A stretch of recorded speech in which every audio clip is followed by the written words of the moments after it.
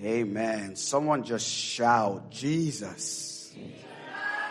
Come on. I love that. I was praying last night and this thought just came to me. Whenever darkness comes in, you got to tell darkness to go. Like, you guys said, no, the light lives in me and darkness needs to go. And it works, by the way, when you do that. and you do it by faith. Faith is an interesting word. It's a biblical word, but it's also an interesting word because we all have it. Now, whether your faith is in God, that's a different topic, but we all have faith, right? We have faith in certain objects, and faith in certain people, and faith in certain things. And I think it's important for us to recognize the value of faith. The value of faith. And we all at least should have hope, right? You know, I mean, we should have hope. It's not a good thing when you wake up in the morning time and you're like, man, I'm just going to fail today and, you know, things are going to happen to me. That's not going to, you know, just to have that mindset. To be without hope is a very dark place to be. And so we need hope. Someone say hope. So faith and hope are very interesting biblical words. And the church ought to be a proponent, a champion of faith and hope. But the greatest is love. The greatest is love. And so we have to unpack this concept of love. If you're with me, I hope you're feeling what I'm attempting to communicate to you. That I believe that love is a weapon that God has given to us because He's given Himself to us. It's a game changer in so many different aspects and areas of your life. And so we just want to wrestle with this morning about this concept of love, if that's okay. We want to just continue on looking at the love of God, the love of God. And so let's go to our text, Genesis 22. And thank you, praise team. If you can stay there if you desire, or you can be seated. It's totally up to you, no pressure. Amen. So if you have your Bible, just go to Genesis chapter 22. Remember I said that faith is something that everybody has. Faith is amazing. And the reason why I know that you have faith is when you came in this morning, I promise you, now I might be wrong, but maybe someone can say, when I came in, I walked up to this chair and I was shaking it and I made sure it was stable before I sat on it, right? Maybe there's someone who did that. But for the most part, we just came and sat down because either we're accustomed to sitting down or you just have faith the chair is going to hold you, that there's no sabotage to the chair. You just sat down with no questions whatsoever. That's because you have faith in the object and because you have sat in a chair before, you've done that. Now, if someone's pulled a trick on you and pulled the chair out and you've fallen and it made its way to TikTok, is that a new thing now? It's TikTok now, the latest thing, you know, and you may think differently going back to that person's house again to see if they're still going to do that. So you question the character of the person. And why would they do something like that, right? Why would they do something like that? And so that can leave a scar. That can leave an experience that may try to affect your faith, but you just go somewhere else and you just sit down in that seat and just continue with life. And that's how we do things. We have moments of where we fall and we just get back up and brush it off, and we do those things. But God has this idea of us being whole. God had this crazy idea that when He created us, He wanted us to be whole and wanted us to enjoy all that He has for us. And I think that's a good thing, don't you? I do. I think it's a really, really, really great thing that God desires that for us. And so in Genesis 22, verse number 1, we looked at this last week, and we got to look at after these things, God. Then we also looked at God tested Abraham, and I want to remind you that we didn't look at the test. We'll do that next week if the Lord should tarry, and it will be his will, but I've scheduled to look at really what the test was. And then we also looked at he called his name Abraham. And he said, so he calls his name Abraham, and I want to just put a marker here because I couldn't get off Lazarus last week. I couldn't get off the power of that particular story. I just couldn't get off where did God have the power through Jesus to just call Lazarus from the dead? He could have moved the stone himself and he could have came out, right? Of course he could have. He could have said, Lazarus, move the stone. Lazarus, take the burial clothes off of you and come to me. He didn't do that. He told somebody, I'm about to call somebody's name. And in order for them to experience the wholeness I have for them, I need you to participate in their freedom. That just amazed me about God because he's calling people's names.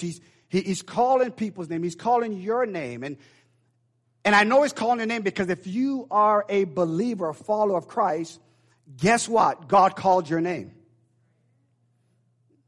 I'll be excited about that. He called my name. He said, hey, Ro, August 16, I called you. I called you. And so we have to get to this place, I think for the sake of society, where we're open to move stones, move barriers out of the way so people God has called can walk out in freedom. Amen. I think that's a good thing. I think that's a really, really good thing. That if we can move the stone. But the reason why sometimes we don't want to move the stone is because that person's sin stinks. And so we don't want to move it because they've been dead for years and we've given up hope that they could even, God would even remember their name. And so what happens when he said, hey, move the stone, they said, hey, it's 4 days. He has to smell by now. Just you cannot change the atmosphere on the outside. We're bringing something that was dead on the inside. And he still said, move the stone. So that we can experience a resurrection. And so they moved the stone, and so Lazarus came out. And I shared with you, and I think it's neat because the picture that came to my mind is that we have people who gather, and we have people who we have fellowship with. We got family members, and God's called their name, but they're still wrapped up in some things. Right? They're still tied up in some things, and it's amazing because we fellowship with them every single day, right? And they're still wrapped up in things, and so once you understand the love of God, you will then realize it is important for me then to let them go. That I have to actually allow God to do the great work that he wants to do in people. Stay with me because this is so important. Because you have value and you have purpose. And so here we get to this place with Abraham because most people, and I'm going to go to Genesis, most people that when God calls them, it's a process. Someone say process. I don't know about you, but I know for me, it's been a process, right? It's been a process to get to where I'm at. And one thing I thank God for all the time is his mercy. I'm like, God, your mercy is amazing. I mean, your mercy is absolutely amazing in my life. Every single morning, you just create a new slate. You just give me a new sheet of paper to write my desire. Every morning he does that. I mean, when I've messed up in my mind emotionally and said things I wasn't supposed to say and treated my spouse the way I was supposed to treat my spouse and my children, and just I wake up in the morning time and he just says, a new sheet of paper, Ro, is before you, and God's mercy is amazing. So we're all a work in process.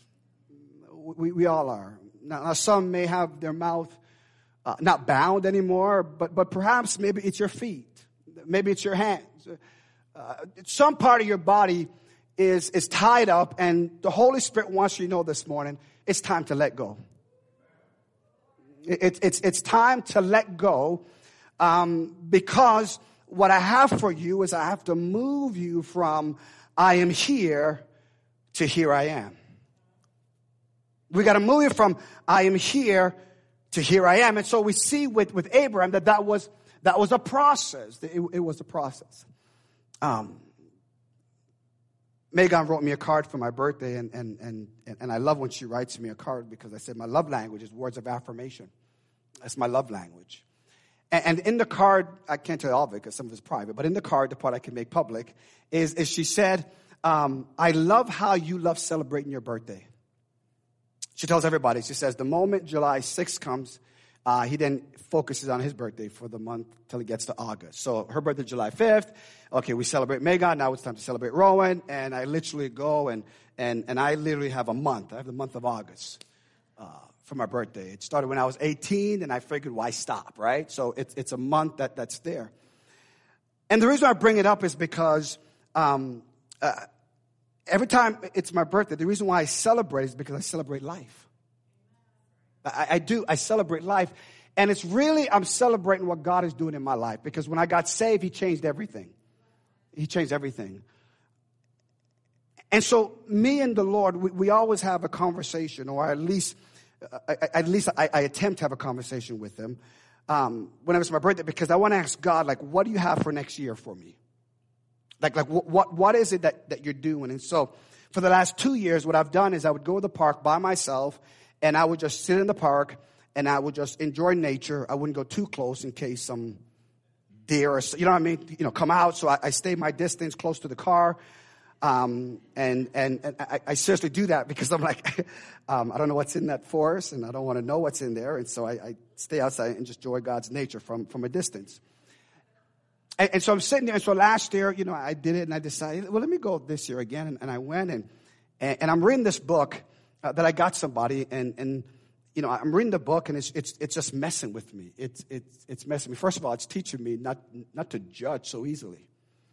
I'm reading the book, and I'm like, oh my gosh, why do you have to say it like that? And why do you have to say it like this? And all of a sudden, I'm weeping, I'm crying, because this book it's reading my email.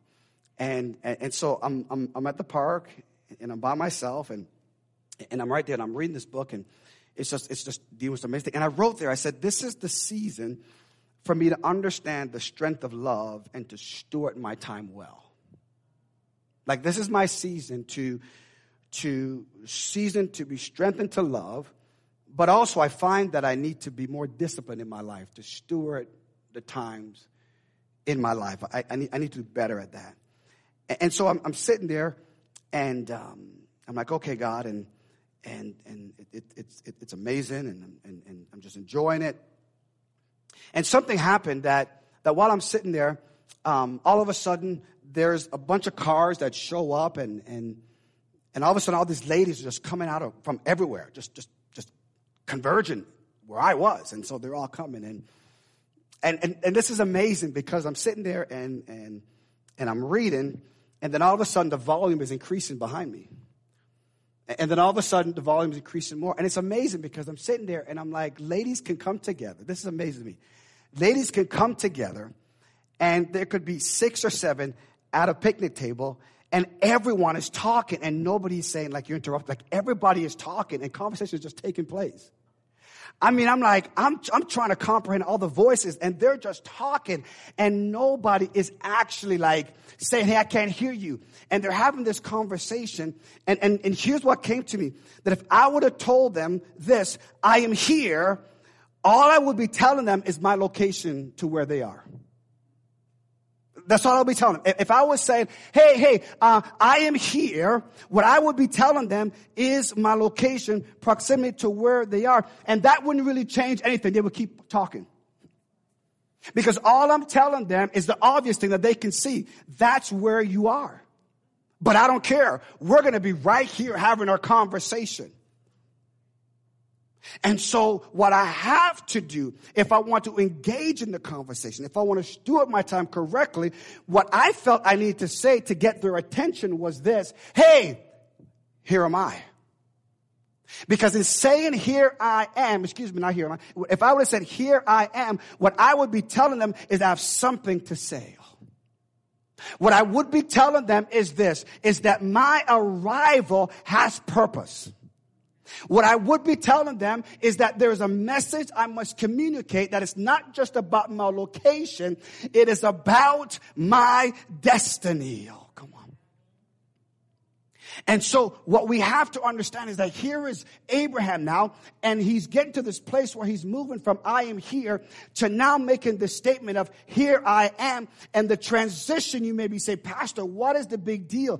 This transition is so huge that it's going to shift the way that you see the love of God in your life. If someone can say amen to that. What God was doing, he was shifting, and what he was saying is this, Rowan, although you're 51, although this is your age, I am still working on things back here in your life when you were in your 20s. God said, I've got to get you to the place where you can say to your church, to your family, here I am, but you're over here still declaring, I am here. And so we live in this, we live in this tension. We live in this space. And what he's telling us today, what he's prophesying to us, he's saying is this, is that when you understand my love, ready for this, you will understand my commitment to your growth. And I said all that to tell you this, that every single one of you under the sound of my voice, that the Father is saying, I am committed to your growth, to move you from I am here to get you to a place where you will say like Abraham, the father of faith, and you will be able to say, here I am. That's where God is moving you. Prophetically, that's what God is doing. That he's positioned the church, because here's the deal. Ready for this? If we are going to successfully minister to people and unbound them and let them go, we must first meet people where they are. We must meet people where they are. Why? Because it's biblical. Because God is declaring he is committed to your growth. I said to you last week, I said that on 23 going north, it's not exit 95. I looked at my notes. It's exit 98. It's the Waldo exit. And there's this massive billboard that says committed to your growth. And I kept hearing that over and over and over again. And when you understand a love like God's, when you understand a love like his, you will submit. Someone say submit. You will submit to his commitment to your growth. You will submit, because then he can bring people into your life who say, why are you touching me? Because I've got to get some stuff off of you. Why are you touching me? Because you need to be set free. Come on. So that you can be all that God has called you to be. You've got to be free so God can work on you, because God is committed to your growth. The Bible says in Psalms, where can I go from your presence? If I go to the lowest parts of hell, God, you're there. If I go to the highest mountain, God, you're there. If I go to the lowest valley, God is saying, you can't run from me. I'm committed to your growth. The church must grow up in 2021. The church must become a mature body. Come on. And he's committed to our growth. He's committed to it. And we just must submit and surrender to it. Now, it's not comfortable when God shows up. That's why we got so accustomed to just being 3 songs, 20-minute preaching. Let's get out. Because when God shows up, he's committed to your growth. He's going to reveal things in your life. God, I'm 51. Why are you still dealing with things in my 20s? Why? Because the enemy will bring things back here. Come on. When I'm trying to get you there. Oh, that is so good right there. The reason why God is committed to your growth, he knows that when you're trying to make progress, when you're trying to get to be a better person, trying to conform to the image of Christ, the enemy brings you right back here, and he brings those pressure points. He brings those scars back up. And God is saying, I'm committed to your growth. I'm so committed to your growth. And so when we interact with people, our first thing is this. Why are you in my life? Because I'm committed to your growth. Oh, God. That's why I'm in your life.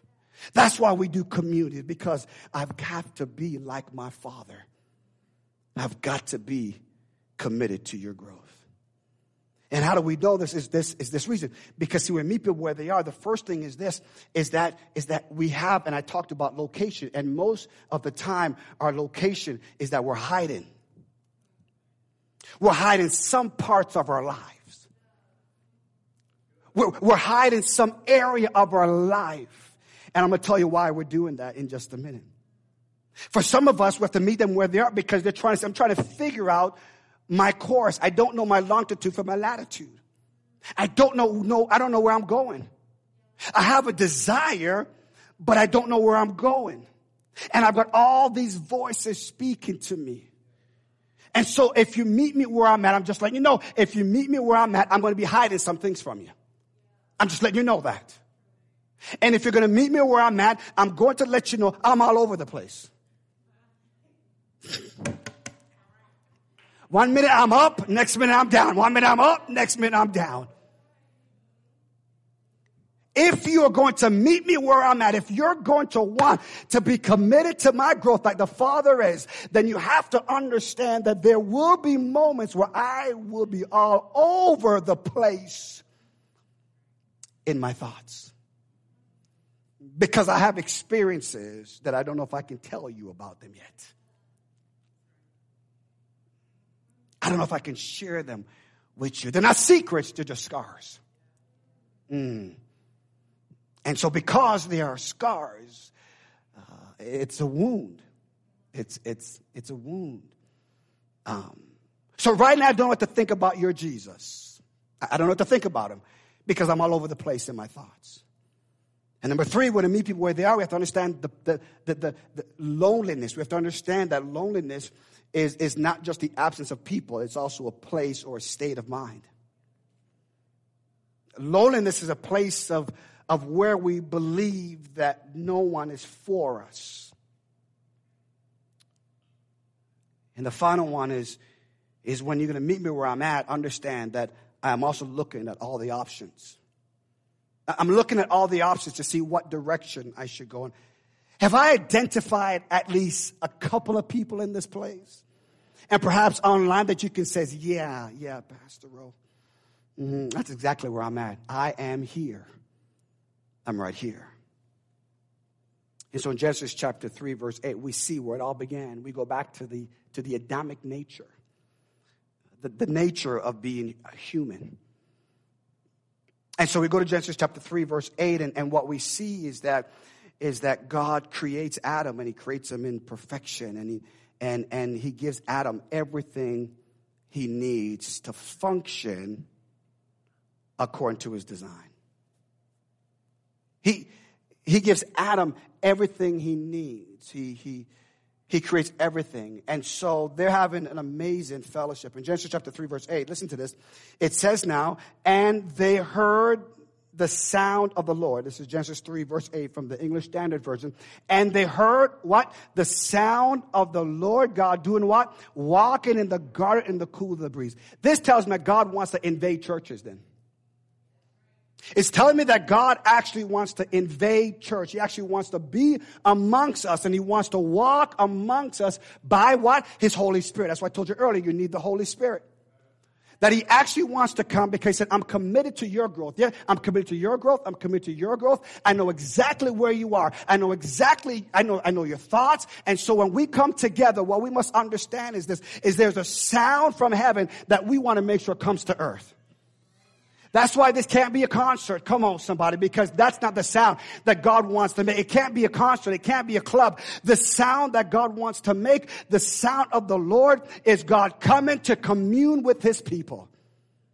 That he actually wants to come corporately. Can God meet you by yourself? Yes, but he doesn't want to do that. He actually wants you to meet with other people. Why? So you can see what God is doing in somebody else's life, and you can celebrate that and realize the same God who's blessing them can bless me. And so he's walking the cool of the breeze, and he said the man and the woman hid themselves from what? The presence of the Lord God amongst the tree in the garden. What did God do? I want you to write this down because this is going to free somebody. This is going to free somebody. Don't confuse what we have labeled, man has labeled, permissive will as if it is God's perfect will. Permissive will didn't enter into humanity until they ate from the tree of the knowledge of good and evil. So we judge something doesn't mean we're judging it based on God's standard. And so we, because of the grace of God, he sustains us to make our own decisions that we call choices, but there's consequence that comes with it. And so we call it God's perfect will. God calls it, I'm covenant with you. He says, I'm in covenant with you. Why? Because I committed to your growth. And so where you go, I'm going to go. Because I got to get to this place where you understand that my desire is to commune with you. My desire is to have fellowship with you. My desire is to walk with you and to remind you that you don't have to do this thing alone. Oh, that's so good. And so God is saying this. He comes down now and he says, Adam, where are you? He calls to the man. He says, where are you? Where are you on these issues? Where are you on this? Where are you? He's asking the question, Adam, where are you? Now that God knew where Adam was. So why ask this question? Because what God was doing was this. Listen, here's what God was doing. He says, Adam, I want my perfect will to be your will. Oh my goodness. Do you think that God is up in heaven seeing all that's taking place with the children of men? And he's like, well, let them figure it out. That's not what God is doing. He's not saying, you guys figure it out because you're the one that made the mess. Oh, that's so good right there. That should be up there. He's not saying, you guys figure it out because you're the one that's at war with each other. You guys are the one that's all this stuff. He says, no, I'm committed to your growth because I got to get you to understand Genesis 22. You have to understand a love like his.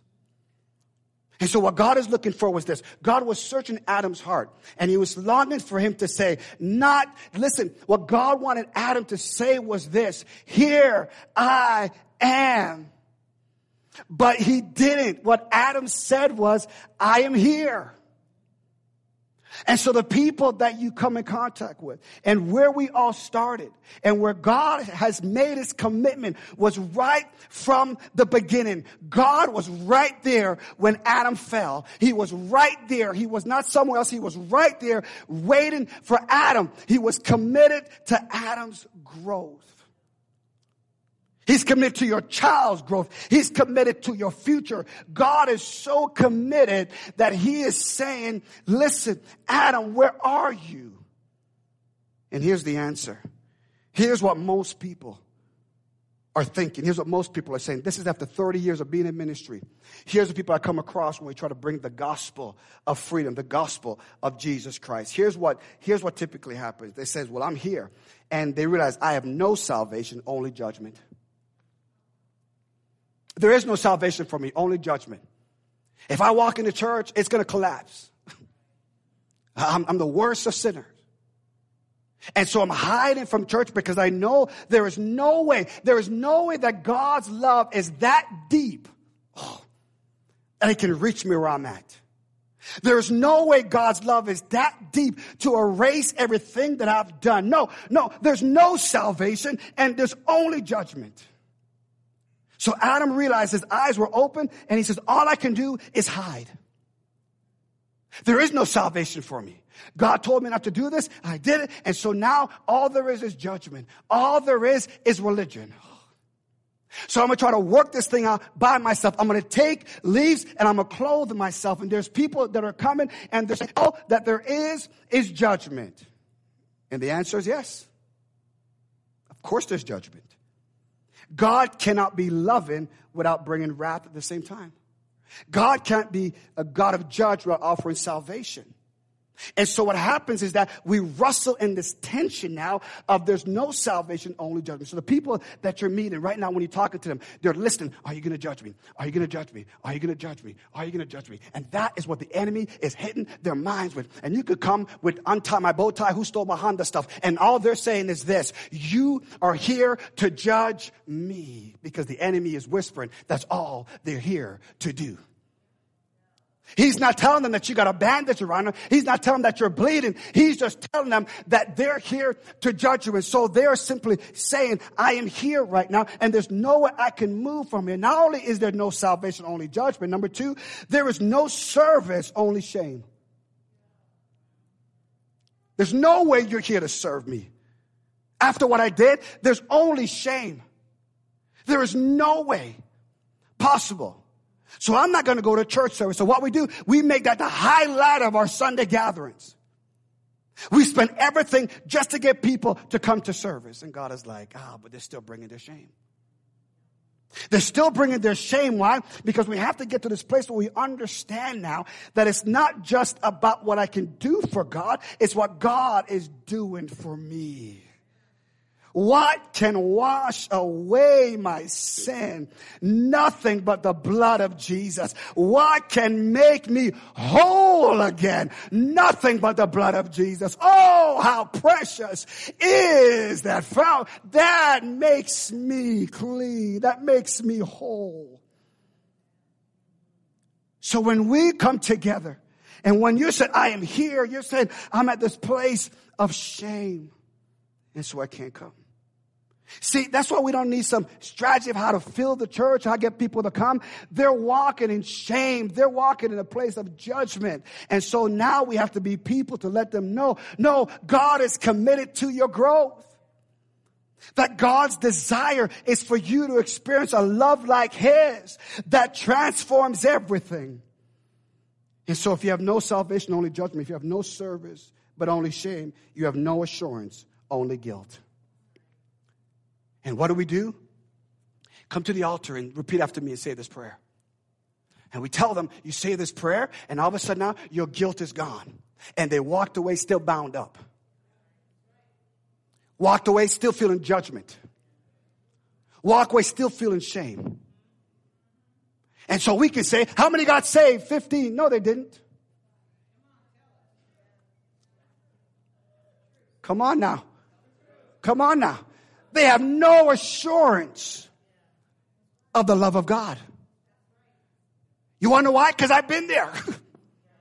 Bought the t-shirt of where I came to the altar and said the prayer because the guilt was overwhelming. There was no power behind my prayer.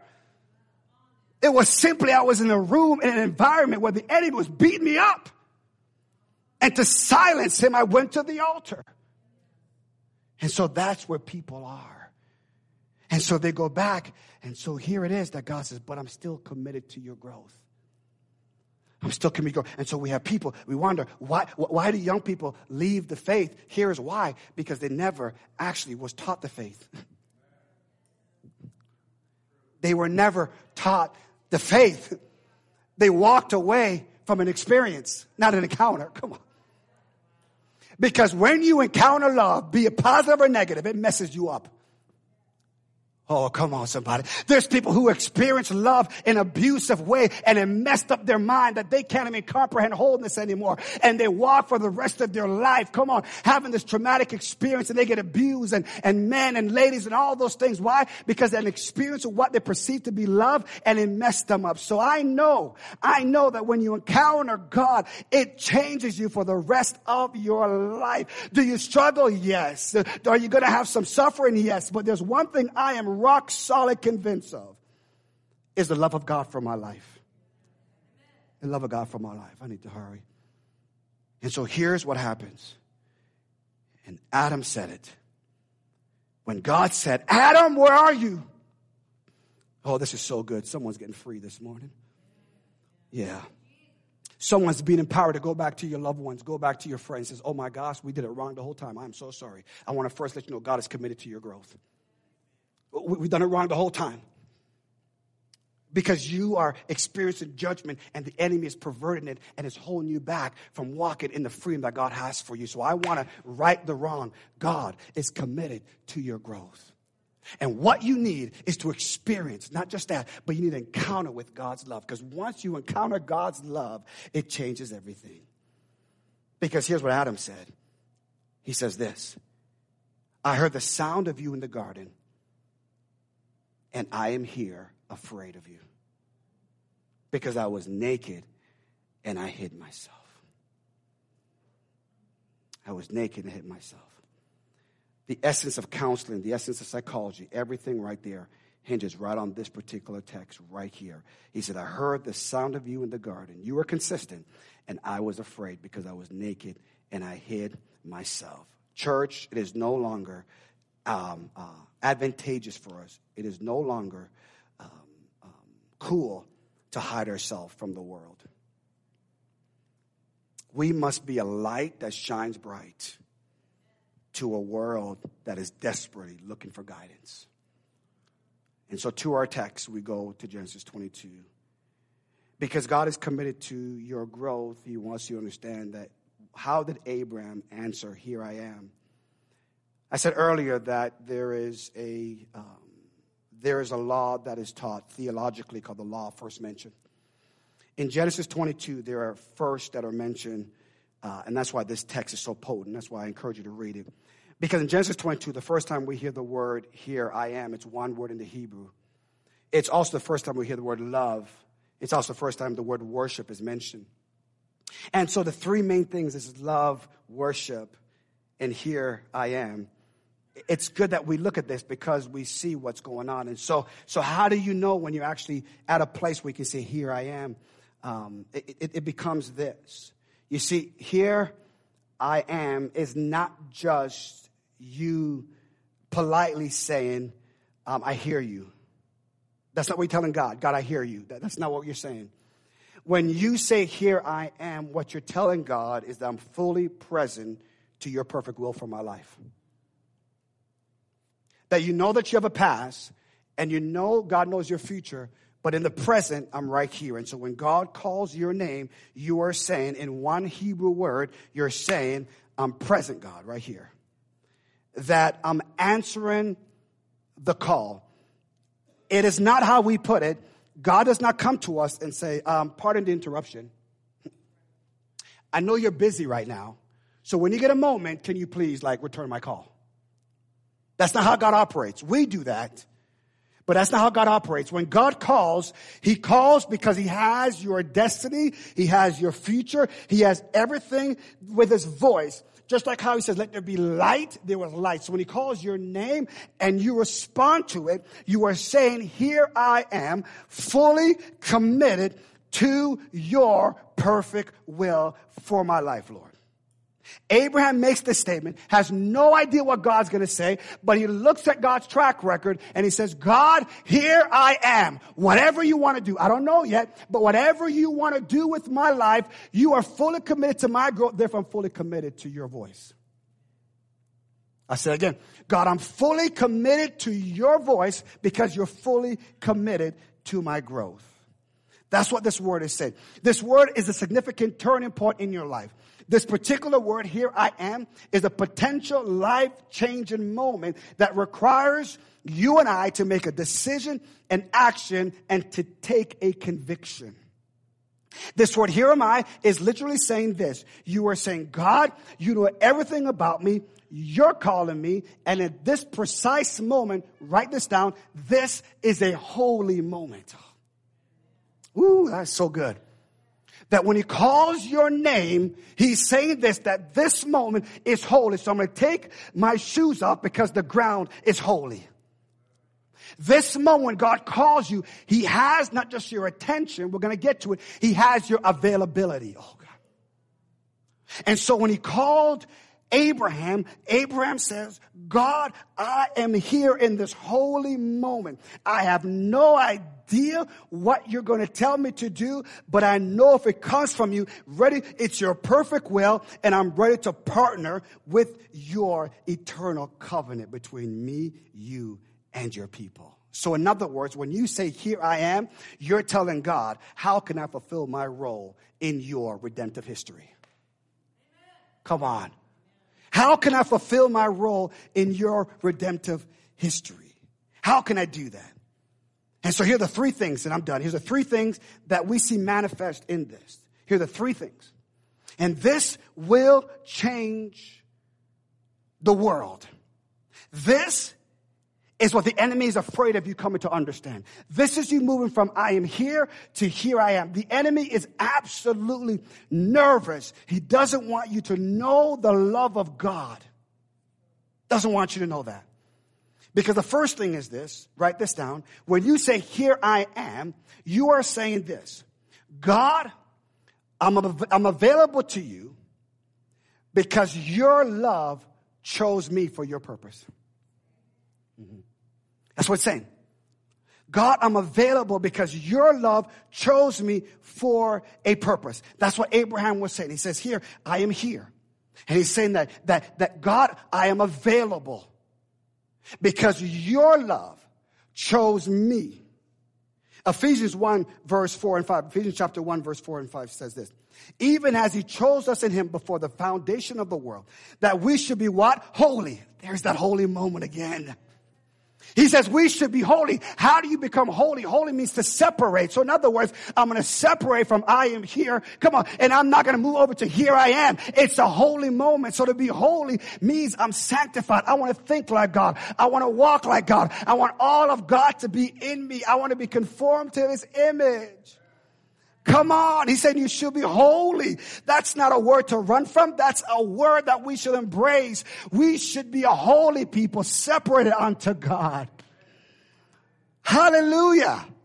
So when people come in from the culture, if we don't tell them that God is holy, you want the culture to stay on them. You want them to still stay in their bondage and in their bandage. So when we preach holiness about sin, it's for you to separate from the culture that wants to kill you. Not to ruin your party, not to ruin your fun. It's for you to realize this is holy. And I want to be blameless before him in love. Blameless? How in the world? Because I stand in his righteousness. He came after me. He is the one that's pursuing me. And it says, in love, he predestined us to be adopted to himself as sons through Jesus Christ according to the purpose of his will.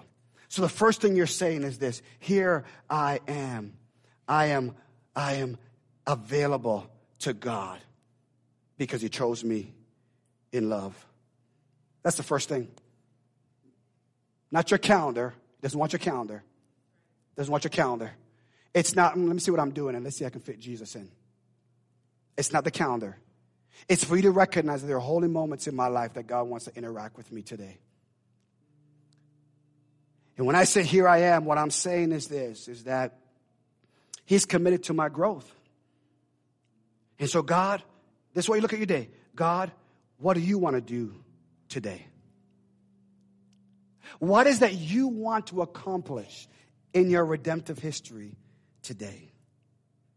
Is there something you're downloading to me, God, that I need to know? I must be available to you, God.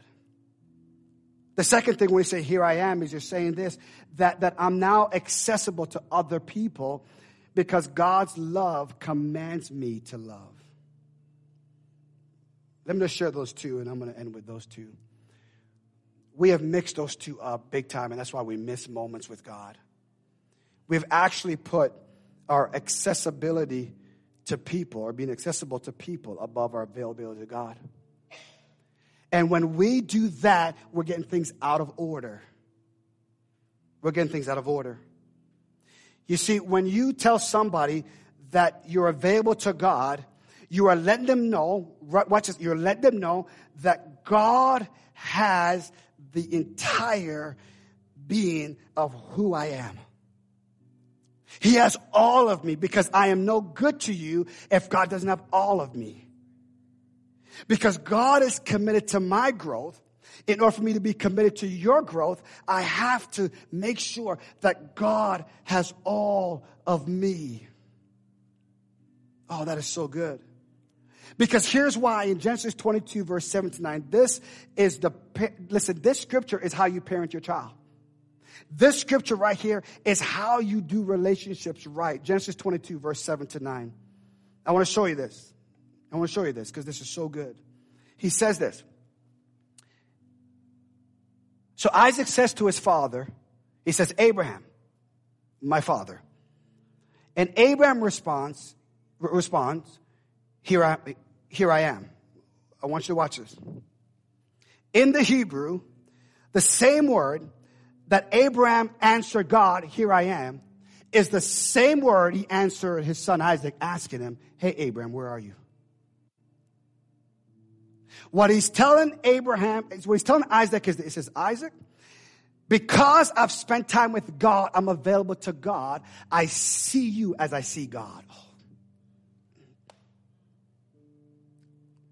That if I don't see you like I see God, the enemy will try to bring in judgment. Oh, come on. The enemy will try to bring in shame. The enemy will try to bring something in to create a barrier to your blessing.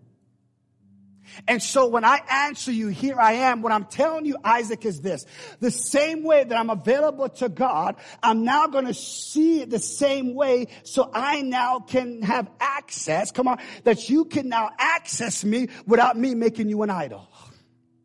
That I now can handle and I can be committed to your growth. Why? Because God has all of me. And the reason why we're seeing what's going on is because the church is so divided because we don't know if God has all of us, right? And so what he's saying is this, that there are people that are saying, can somebody please come and share the gospel with me without compromising the gospel? He says, Isaac, here I am, my son. He said, behold the fire and the wood, but where is the lamb for a burnt offering? What Abraham did was this. He says, my worship with God is how I parent. My worship with God is how I run my business. My worship with God is how I handle my marriage. My worship with God is how I think. Everything about my life connects to my worship with God. There is nothing I do that doesn't connect to my worship with God. Can I have one person who understands that everything about you has to be about Him? And it was because of that, Isaac said, oh, that's cool. Let's walk together.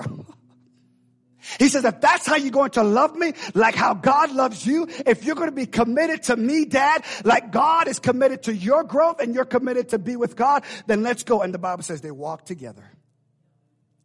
Knowing that Isaac was carrying the sacrifice on him. Oh, Isaac had the elements of worship on him. He was carrying the very thing that he was going to have to use for his worship. But because his daddy said, here I am, the same way he told God that he was available, Isaac said, let's go, Dad. I'm not going to question what you're doing because I know that God is committed to you. You'll be committed to me. And so no young person will ever walk away from true worship. When they experience the love of God, what you saying, Pastor? What about my family? No, when they experience the worship of God, don't you give up. Come on, stay committed to your child. Stay committed and says, God, I know it may not be working out right now, but it's not going to affect my worship over here. Because the enemy wants me to move from here I am to I am here, confused about my child, confused about this, confused about that. The enemy wants to pull you away from the here I am to I am here. And don't let him do that.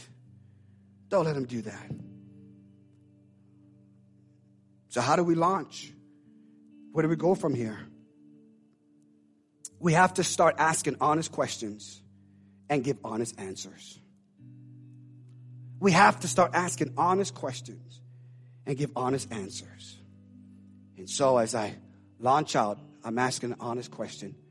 Where are you today? Where are you today? People you love, ask them that. Where are you today? Where are you in your thought? Where are you? Are you hiding? Is there some judgment that you have to deal with? Is there some conviction that God is bringing to you that you're having difficulty processing? I'm here to help you. Why? Because I've given myself all to God, and He's committed to my growth. He's committed to your growth. Where are you this morning? Don't touch an issue in the world if you don't know where you are. Whew. Don't touch it. Because we'll give our opinions based on the knowledge of the tree of good and evil. But if we're eating from the tree of life, come on. If we're eating from the tree of life, we come with God's perfect will. And we can now say, I'm partnering with God to bring healing to the nations. I'm partnering with God to bring you truth because people are lying to you. People are holding back information. And so we want to be a conduit of God's love, but we have to make sure we know where we are. Where are you, those watching online? Where are you? The enemy has whispered lies to so many people, and they bit into it, and they're going all over the place. Because the enemy is lying to you. Listen. God gave me a message for September. He says, I think the church has forgotten that the world hates them. I don't care who you are. The world hates you. That's Bible. I don't care what side you're on. The world hates you.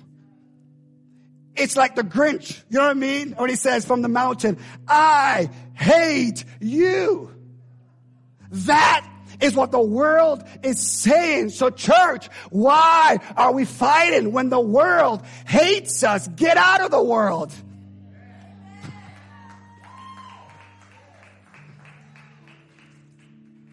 The world's not committed to your growth. The world is not committed to your family. The world is not committed to your success. No. Listen, he said, I gotta tell the church, Ro, the world hates you. Every last one of you. So what's the issue? The reason why the world hates you, we'll get to it. But that's why Jesus can say, love your enemies. How could he say, love your enemies?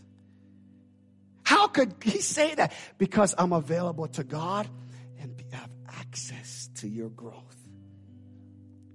And even your enemies, the world hates. So what do we all have in common? The world hates us. So let's start from there, shall we?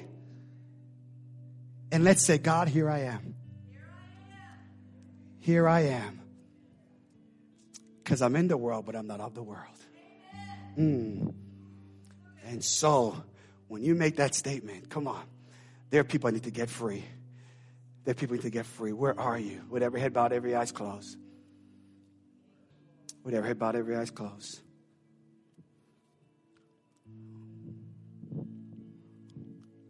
Love is so powerful.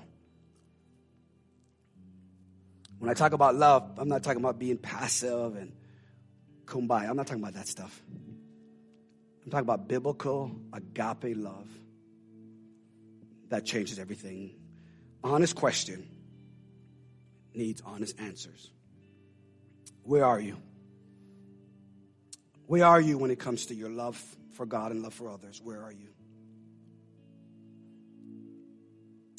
If you're here right now and you would say, Pastor Rowe, I said the prayer years ago. I said the prayer. I repeat after somebody. I said the prayer. But your message today is making me dig deeper to answer the question here. Here I am. Can I really say that, God? Can I really say, here I am? And I want to be able to make that declaration. I want to be able to say, here I am. God, I'm available to you 100%. I'm all in. I'm all in. If that's you this morning, I want you to know no shame here, no judgment here, no guilt here. Right where you are, make that prayer. Make that prayer of say, God, I'm going to have an honest conversation with you. I've never really experienced your love. I've never really encountered your love, and I want to encounter it now. I want to do that. My spouse needs for me to encounter God. My employees need for me to encounter God. My children need for me to encounter God. My church needs for me to encounter God. I need to be committed. Honest questions leads to honest answers. There's people to your right, to your left. They're not doing well, if they'd be honest. And they need for you to come and to commit to their growth as the Father's committed to your growth. And to ask them honest questions and get honest answers. Is there a place where we can actually commit to doing that? It's right here. It's they walked together. Isaac and Abraham walked together. Heavenly Father, we thank you so much for what you're doing in our midst.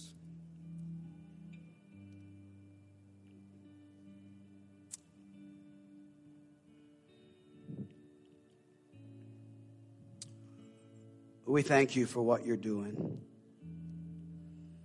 I think after a message like this, we have to have an opportunity for people to actually respond to it. If you're here and you want to make a commitment to your own growth and to the growth of others, I want you to leave your seat, if possible, and just come to this altar.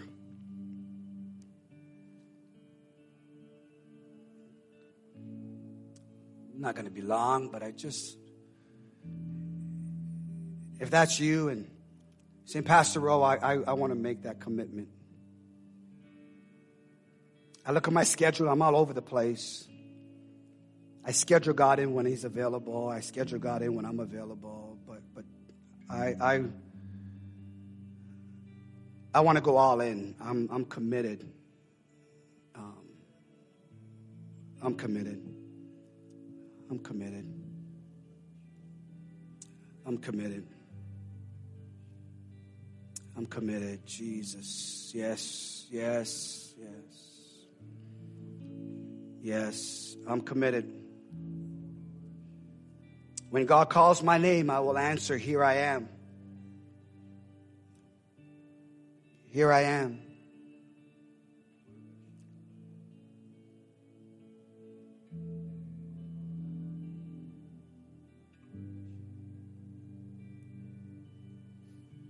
Thank you, Jesus. Here I am. Here I am.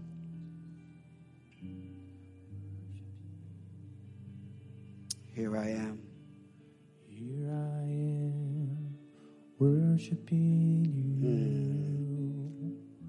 With all I am, worshiping you. Bowing down in spirit and truth. With lifted hands, worshiping you.